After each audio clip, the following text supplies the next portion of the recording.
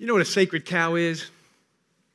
Some say it comes out of Hinduism, where they, have literally sacred cows. And when I think of it, I think of Exodus, when the Israelites made a golden calf, a sacred cow.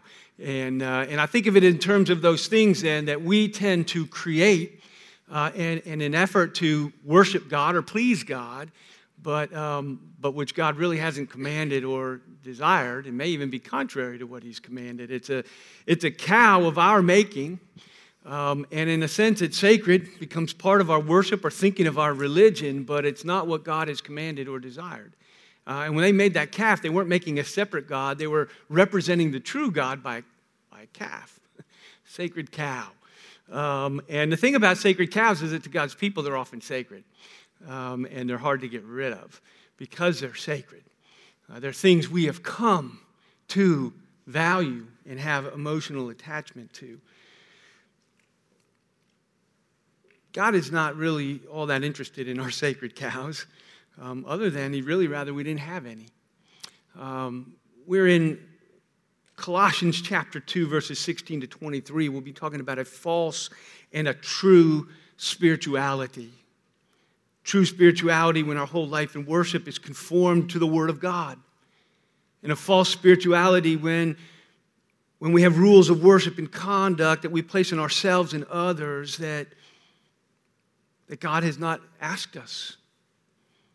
It's an attempt to earn God's favor through rules and practices and things that God has not Himself commanded.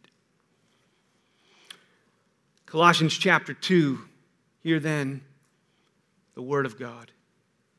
Therefore, let no one pass judgment on you in questions of food and drink, or with regard to a festival, a new moon, or a Sabbath.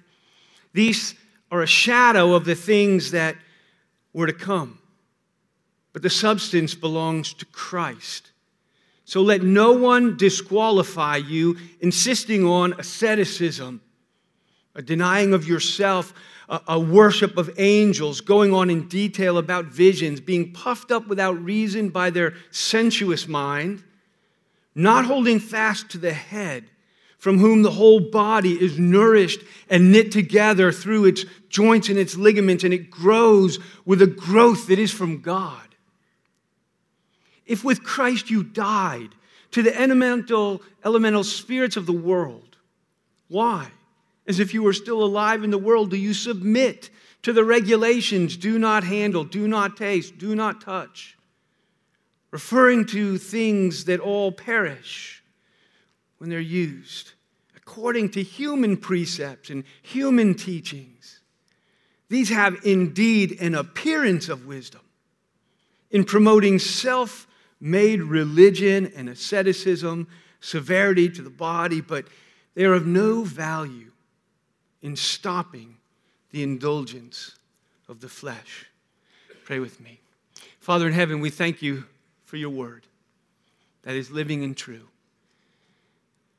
Father, we ask that You would speak it to our hearts and our minds with clarity. And as we hear it, we pray that You would help our lives to come into conformity to it, that You would help us to see ourselves and our golden cows and our sacred cows, the things that we cling to that are not according to Your word, that You have not commanded and that You have not required or asked of us. Help us to be free to follow Christ, free to live according to Your word, in purity and in truth.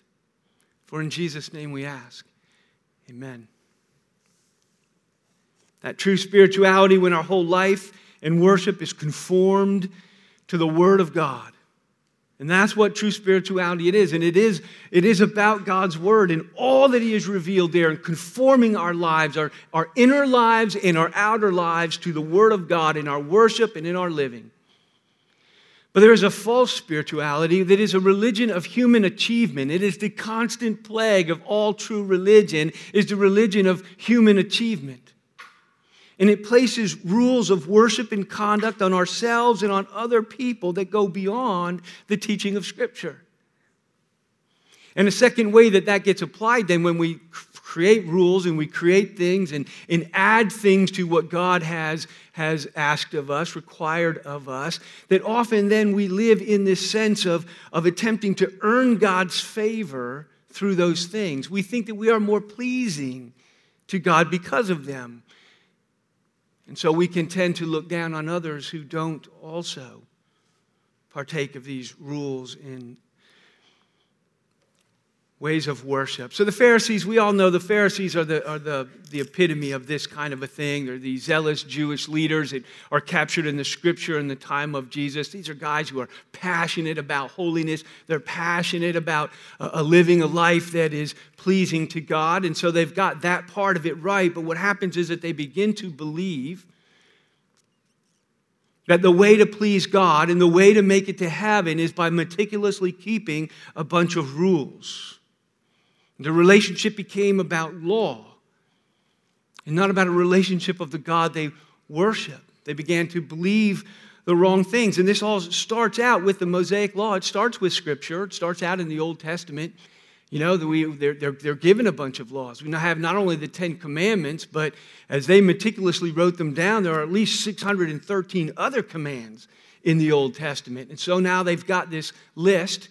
It's not a bad thing to do, to have that list, to know what it is God has commanded so that we might seek to obey it according to the Scripture and what He has given us. So it starts out in a positive way, but over time they begin to collect then what they called the Midrash. It's a commentary, it's a collection of sermons, of sayings, of opinions of the rabbis. And so this, next to the Bible, this growing collection of opinions and ideas begins to develop. And it exists there right next to it. And out of those opinions and these ideas, they began to make more rules, thousands of new rules, new commands, regulations, originally meant to help. But the problem were that they were, just like verse 22 that we just read, they were according to human precepts and teachings. They went beyond the teaching of Scripture. A well-known example of this, many of you have probably heard it many times, is the Sabbath keeping. You know, and they wanted to keep one of the commandments, just one of them. You know, you shall honor, the Lord's day. You shall honor the Sabbath and keep it holy. And so they wanted to do that. And what they did was, and then they said, well, what does it look like to do that? We're not supposed to work and we're supposed to honor it. So they decided, what does it mean to work? And they actually developed 39 categories of different kinds of work so that you knew exactly what work was when that day came around. 39 different categories of work, and then each category had subcategories, of things that were work underneath there. And then each one of those then began to have regulations and rules about what you can and can't do, defining very clearly and carefully to the point of, when they go to write letters and they're deciding, well, writing letters, that could be, I don't know, is that work or not work? It becomes a category of work or not quite work unless you write too many letters, so now you can write this many letters, but if you go one more than that, now you've started to work. Right? It was like, you can carry some stuff in your pockets on the Sabbath, like if you carried a pebble, that was okay, but if you carried a rock, now that's heavier, you're starting to work, right? And so they start literally to define, what it looks like. So many subcategories. And how many steps can you take on the Sabbath? I got a Fitbit for Christmas. They would have loved this. It tells me how many steps I take. Right, and so this is their concern. On the Sabbath, you can only take so many steps. You got to take a certain amount of steps. Well, if you start taking too many steps, now you're working. So they would define, and we would get these rules, right? Thousands of sub-rules, right? They were, in a sense, and take this in the right way, in a sense, holier than God. Because He only had 613 rules. We got thousands. How pleased He must be with us. But He's not. He's not impressed. They're not any holier for making up rules and keeping them. That we're not required of them. And you and I might say, who would dare to add rules and expectations and put them on God's people? Who would do such a thing? Right? It's so obvious these guys are are out of the park on this one, right?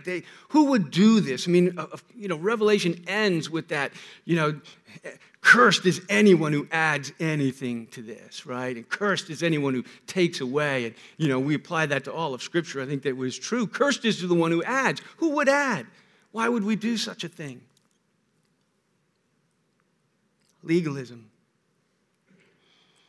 It has the appearance of wisdom. That's what he says in verse 23, isn't it? These things have indeed an appearance of wisdom. They sound good. They make a certain sense. They're logical, right? They're not, you can follow a logic that they have, that they're arriving where they are in this self-made religion. And, I remember early when I was a young Christian, just thinking of a few of these things in the circles I was running in at the time, what was quoted to me all the time was, your body is a temple. That's not even a command. That's just a propositional truth. But you can make a lot of rules out of that. And they did, right? Your body is a temple. Well, what does that mean? Well, you start thinking about what you can put in it, what you can eat, first two things on his list, what you can eat, what you can drink. And they start passing judgment on those things, and things about your hair, things what you can put on your body or not put on your body, or the way you decorate it or not, and all the rules. Your body's a temple, and so the rules began. My first church that I was in, there was this sense of all these rules of what it means to keep that. One I hear of late is, God wants your best. The problem with that one, number one, is the Bible never actually says that. Number two, the things that are sort of like that, where you could kind of get away with it, I don't think that they mean what people mean when they say this. Whatever you do, do it with all your heart as unto the Lord. I don't know that means when people say God wants your best, they begin to make a list of what people ought to do. If God wants your best, what does that mean? Let me give you a list. And then we start telling people what they ought to do. And then we impose it on ourselves, and we start looking at other people and like, dude, is that your best? And we start, do we not? Come on now. We justify putting expectations on ourselves and other people's. And then if a neighborhood kid came in and he had, tats and piercings, his hair was funny, his clothes were different, do we look down on him? Do we judge him? Do we make him feel uncomfortable? What are the ways? Well, hell, he'll come around. We'll get him straightened out, because his body's a temple. And dude, we start, thinking, or what, the gospel becomes confused, does it not? When all of these things become the things that we're concerned with. Here's the gospel, right? That we need to get to people and that we need for our own souls. When all this stuff starts encrusting it, it's hard to see the gospel anymore. That kid walks in the door. Who cares? Right? He needs to know Jesus. And do you think Jesus is all that concerned about this stuff we're concerned about? I don't think he, at least not according, do you see the rule there? Do you see the thing that I'm told, oh, dude, you're compromising with the culture. When you do that, you change something that's in the church, and it's been in the church, Sacred Cow. And it's been in the church, and dude, you're changing something. You're compromising with the culture. I would say, no, I'm swapping old culture for new culture. Right? You understand a lot of those things that we're switching are not things that are required by God. They're not there. They're just cultural ways that we did it or expressed it or handled it or whatever, because we need culture and we have to express it and handle it. And there may come a time to express it and handle it differently. But you're not compromising with culture to swap old culture for new if what you're swapping isn't a biblically compromised thing, something that God required. Now, if it's something God required, that's a whole other animal. Human teaching and practice. We call it tradition. It's not wrong until we start thinking God requires it. The logic of legalism. The legalism started on page 2 of the Bible? Genesis 3 is on page 2 of my Bible. And in Genesis 3, we get this story of the fall, right? And God gives Adam and Eve a commandment. You shall not eat of the fruit of the tree that's in the midst of the garden. And then the serpent comes to Eve in chapter 3, and he says, did God say, don't eat of the fruit of the tree? And she says, oh, yes, the Lord said, Genesis 3:3, you shall not eat of the free tree that is in the midst of the garden, neither shall you touch it. What? lest you die. It's just a little addition. It might even be helpful to not touch it if you don't want to end up eating it. But he didn't say, see, when you quote God, I'm just going to make a suggestion. When you quote God, I will be careful to get him right. You know what I'm saying? The neither shall you touch it. There's a logic to that. And in some places, there may be even the choice that Eve makes to say, you know what, I'm going to choose not even to touch it because I might end up eating it. It looks good. But in the end, we still have to say if somebody does touch it, if Adam picks it up and throws it in the air and juggles with it and, he didn't sin. God didn't say don't touch it. But this is what we do. Well, I don't want to touch it because I don't want to end up going beyond it. There's a logic to legalism. X is not forbidden. If we do this, and we'll say X, touching the fruit, not forbidden in the Bible. X plus is eating the fruit's forbidden. X is not forbidden. X plus eating the fruit is forbidden. And we say, oh, well, if people do X, touch it, well, then they might go beyond what is permissible. They might do X plus. They might eat the fruit. X plus is forbidden. That would be a terrible thing. When people do X plus, lives are ruined, right? Lives are ruined. Families are ruined. Problems happen. X plus is a terrible thing. Therefore, Christians should not do X. They should not even touch it. Now we have a law that we impose on ourselves and others. It's on equal par with God's word. We do it all the time. Even the logic you use it, say with driving. Driving is X. It's permitted. You're allowed to drive. But if people drive, they might speed and drive recklessly. And if you drive recklessly, you cause accidents. And if you cause accidents, you ruin lives. That's X plus. You're allowed to drive. That's X. But if they might do more than that. They might go beyond what is permitted and drive recklessly. And when you drive recklessly, you have accidents and lives are ruined and families are ruined. And therefore, Christians shouldn't do X. You see the logic? If you apply it consistently, and what you'll see is we use that logic everywhere. But we don't apply it consistently. We pick and choose on the things that are our sacred cows. And we go beyond what God has said. I'll give you one, and here's the thing when you step on somebody's sacred cow, they do not like it. And so I knew I was going to get in trouble this morning, but here we go. We'll just get started. I'm going to say gambling. Have you ever read the Bible? Can you give me one verse in the Bible that mentions gambling, positively or negatively? Anywhere where gambling is forbidden, anywhere where it says that you should never use money in that way or anything like that. It doesn't prohibit it. When I grow up, my grandma and my mom and my aunts all played this card game. It's similar to Phase 10. I think it was Phase 10 before it got a box and somebody made $1 million on it. We played it before then, but when we played it, everybody who played had to get 10 dimes and put them in the pot. So my mom and my grandma, my aunts and myself and friends, we all put in there, and when you won one of the 10 phases, you got a dime out. And whoever won the last, at the last hand, won the whole thing, got the whole pot. We might play it 2 or 3 times a night, so it might have been a few bucks involved in it. I don't know.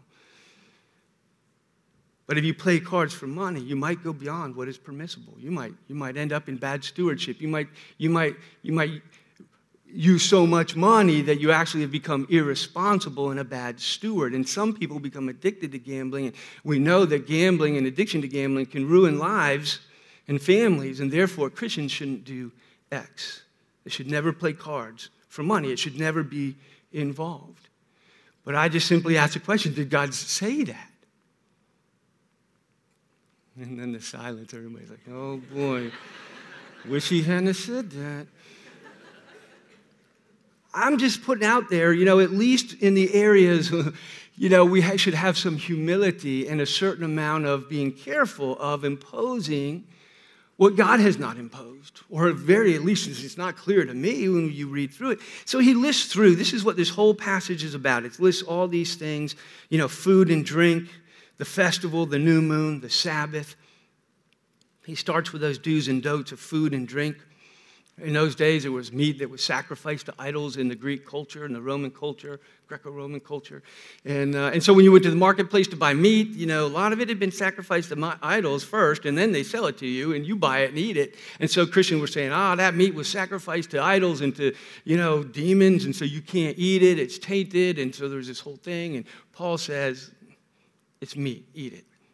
But other people's consciences weren't, there was this thing that went on, and, there was vegetarianism was in Colossae as you read the commentators at this time, and so some were saying, and you've heard that, it's the Genesis diet or the Daniel diet, it's the biblical diet, the way we're supposed to eat.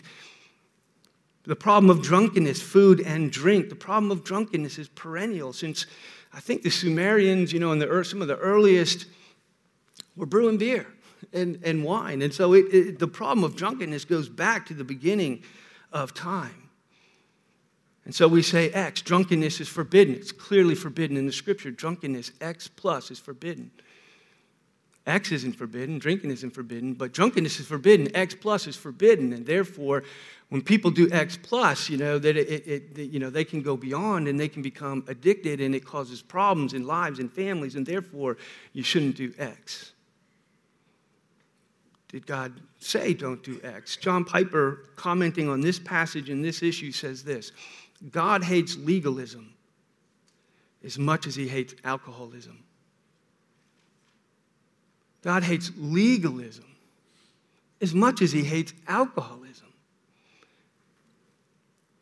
See, the Bible's answer to X plus, which is a problem, is never to forbid X. It just never works that way. X plus is a problem, and God forbids X plus, and he calls us to live lives free from X plus. But he never does it by forbidding X. If God wanted to forbid X, he would have. And it would be the X plus. But it's not, according to the scripture.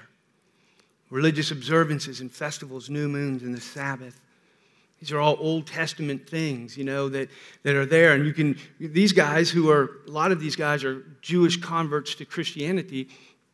So they're feeling about these things as we grew up with these things. These festivals, we grew up celebrating these festivals. They're sentimental to me. It's part of my religious observance. I like the festivals. We should keep doing the festivals. We need to keep doing the festivals, right? It should be part of our religion. And so there is this, we've always done it this way, and it's hard that it is no longer required. It's difficult for them to give up. But we need to realize that God hates legalism, thinking that we are more acceptable to God or superior to others based on things that God has not said, has not regulated in the ways that we will regulate it for him and for each other. Paul's concern in this passage is the freedom of the Christian. His concern in this whole passage and in this whole book is the freedom of the Christian through the sufficiency of Jesus Christ and his gospel. And that it is about Christ and knowing him and loving him and walking with him. And in chapters 1 and 2, he has presented this exalted view of Christ, who is the image of the invisible God and the firstborn of all creation. And in verse 9 of this chapter, he says that in Christ, all the fullness of God dwells in Christ. And in verse 10, he says, and you have been filled too with him. And he gives this picture of a spiritual reality of who God is and who he is in Christ and how we are in Christ. In John 14:20, Jesus says, in that day you will know that I am in my Father and that I am in you and you are in me. Right? You are in Christ and Christ is in you. And you are this mutual indwelling in him and you, and you are in God because he says, I am in the Father and he is in me. And he gives us this picture of this spiritual reality. And I would suggest that we focus the whole energy of our spiritual lives in the presence and the power of an indwelling Christ and all the fullness of God that is ours in him. It is Christ in you that is the hope of glory. And we don't have to help him. We don't have to create, whether in our worship or in our personal lives, we don't have to help him. We need to focus the whole energy of our lives, I think, on knowing this Christ and his indwelling presence and power. Galatians 5:1 says it is for freedom that Christ has set us free. And stand firm then, and do not submit again to a yoke of slavery. Do not submit again to a yoke of slavery, to the imposition of human regulations and human requirements, and the idea that God is more pleased with us if we add these things and do these things and obey things that he has not required. They obscure the pure gospel. As I was saying, if the gospel is here and we add all this stuff as we encounter the world and try to give the gospel to the world, all of this stuff gets in the way because we're bumping up with people in terms of what they're doing or not doing and the way that they're dressed. And the reality is that it's not even about things that the Bible has addressed. He says, let no one pass judgment on you, verse 16. Verse 18, let no one disqualify you. Let no one pass judgment on you regarding the things that are not required by God. He's not saying that believers and the church leadership should not confront legitimate biblical concerns, things that the Scripture has clearly said and God has clearly forbidden, and that the church and we should be very concerned about biblical holiness. That is different than being slaves to the perceptions of others in human practices and rules and impositions. And he says, let no one disqualify you. Let no one look down on you or weigh down on you and add to the gospel in your life. Your trust in Christ alone for your righteousness. William Hendrickson, a classical Reformed commentator, says, let no ritualist tell you, since you are not following my rules and regulations, you are unfit or unworthy. Let no one disqualify you or make you feel unfit because you don't obey their sense abilities. We stand before God. Our acceptance is based on the sufficiency, and that's what this whole book is about, the sufficiency of Christ. And Christ alone, and his gospel, and his presence, and his power in our lives. His perfect life and obedience, his death and resurrection, the imputation of his righteousness. We stand before him complete and accepted and righteous with the righteousness of Christ, and it's a fully complete righteousness. And so in verse 20, why, if you died with Christ to the powers of this world, why do you live as slaves? Now, let me end with these notes, because whenever you hear things like this, the human heart always goes to the other, falls off the other side of the pony. Like if you're over here and you say, God hates legalism, then we end over here with lawlessness. Well, all right then, right? We can do whatever we want. I hear you, right? This is what Paul, Romans 1-5, preaches the gospel, and he starts Romans 6 with the question, what shall we say then with this free gospel of grace in Jesus Christ? Shall we go on sinning? No, you're not hearing me. Paul says, God forbid, that we go on sinning. Heaven forbid. Make no mistake about it. God is holy. God is holy. And he has called you to holiness. He has called you to be conformed to the image of the Lord Jesus, who is himself the image of the invisible God. We're not talking about having a low regard for biblical holiness. We're saying, let your holiness be biblical. Right? You hear me on that? That's the whole point. I'm not saying that we should have a low regard for biblical holiness. I am saying, let your holiness be biblical. That starts in a full identity in Jesus Christ, and then is conformed to his image according to those things he has revealed and given to us in his word. Not one step beyond. 2 Corinthians 7:1 says, let us cleanse ourselves from every defilement of body and spirit, and let us bring holiness to completion in the fear of God. We are called to a complete holiness inside of body and spirit, inside and outside, to the image of Christ. Holiness is God's intention for you and his intention for me.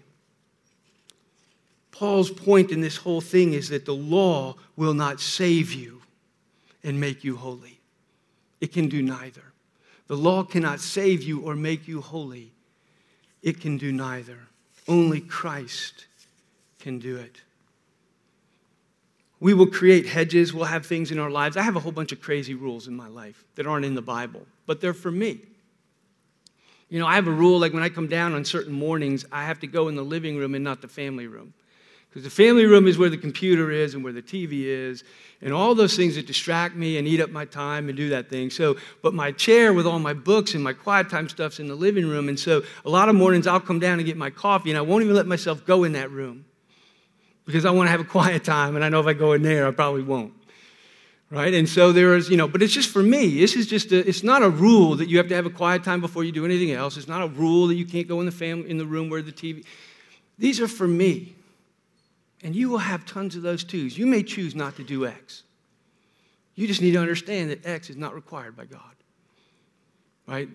Not doing X. You may choose in the X, that thing which is permissible. You may choose not to do it. But only because you find that it helps you. And there are people that shouldn't do X. And you need to know yourself and what it takes for you to pursue holiness. But those are things that we do in our lives to help us be holy. They're not required by God, and they're not imposed on others.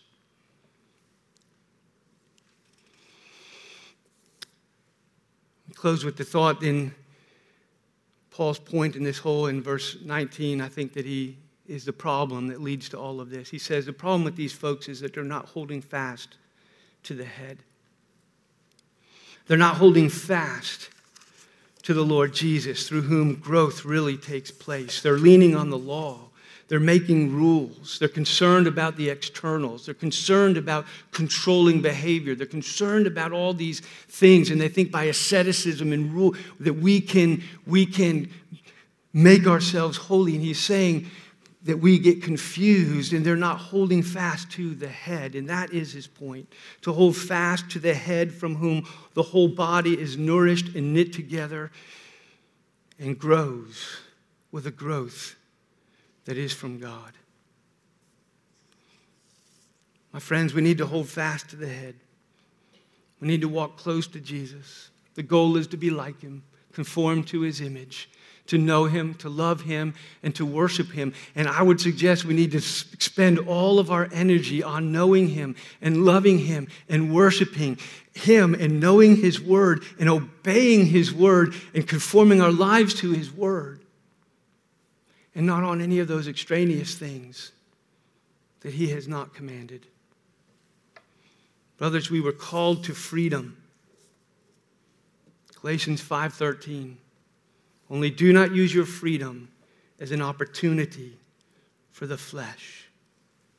We are free. We're free to die to the flesh and to live in the Spirit. It is Christ in you that is the hope of glory. We're free to be full of his Spirit and to walk with him and to please him. We're free to be more like Christ. But the law will not help us. 1 Corinthians 6:12, Paul says this, and this is something I made early in my Christian life. My goal. All things are lawful for me, Paul says. That's where we need to start. For many of these things that are just not in the Scripture. All things are lawful for me that are not forbidden. Not all things are helpful, so we got to be wise in ourselves. All things are lawful to me, but I will not be dominated by anything. And I've made that my rule about anything. If I like any game or sport or pastime or any habit, anything in my life, the goal is to be that I will not be dominated by anything but Jesus Christ. And make it the goal and the passion of your spiritual life to be dominated by Jesus, to bow the knee to him, to follow him, to serve him, to know him, to love him, for him to be your Lord and your King and your Master, and that nothing else would begin to if it begins to infringe on that, then you start exercising those things that will help you to be holy. My friends, let us spend more time seeking to be dominated by Jesus, holding fast to the head, than trying to manage our sin with the law. Pray with me. Father in heaven, we thank you for your great love for us. We thank you for the gift of your Son, Jesus, that it is Christ in us, the living and indwelling Jesus that is our life, our hope, our power, the grace, the shape of all that we are to be and to hope for. Help us to hold fast and to cling to our head, Jesus, to not get caught up in all those things that simply distract us from a true knowledge of your word. We ask and we pray it in Jesus' name. Amen.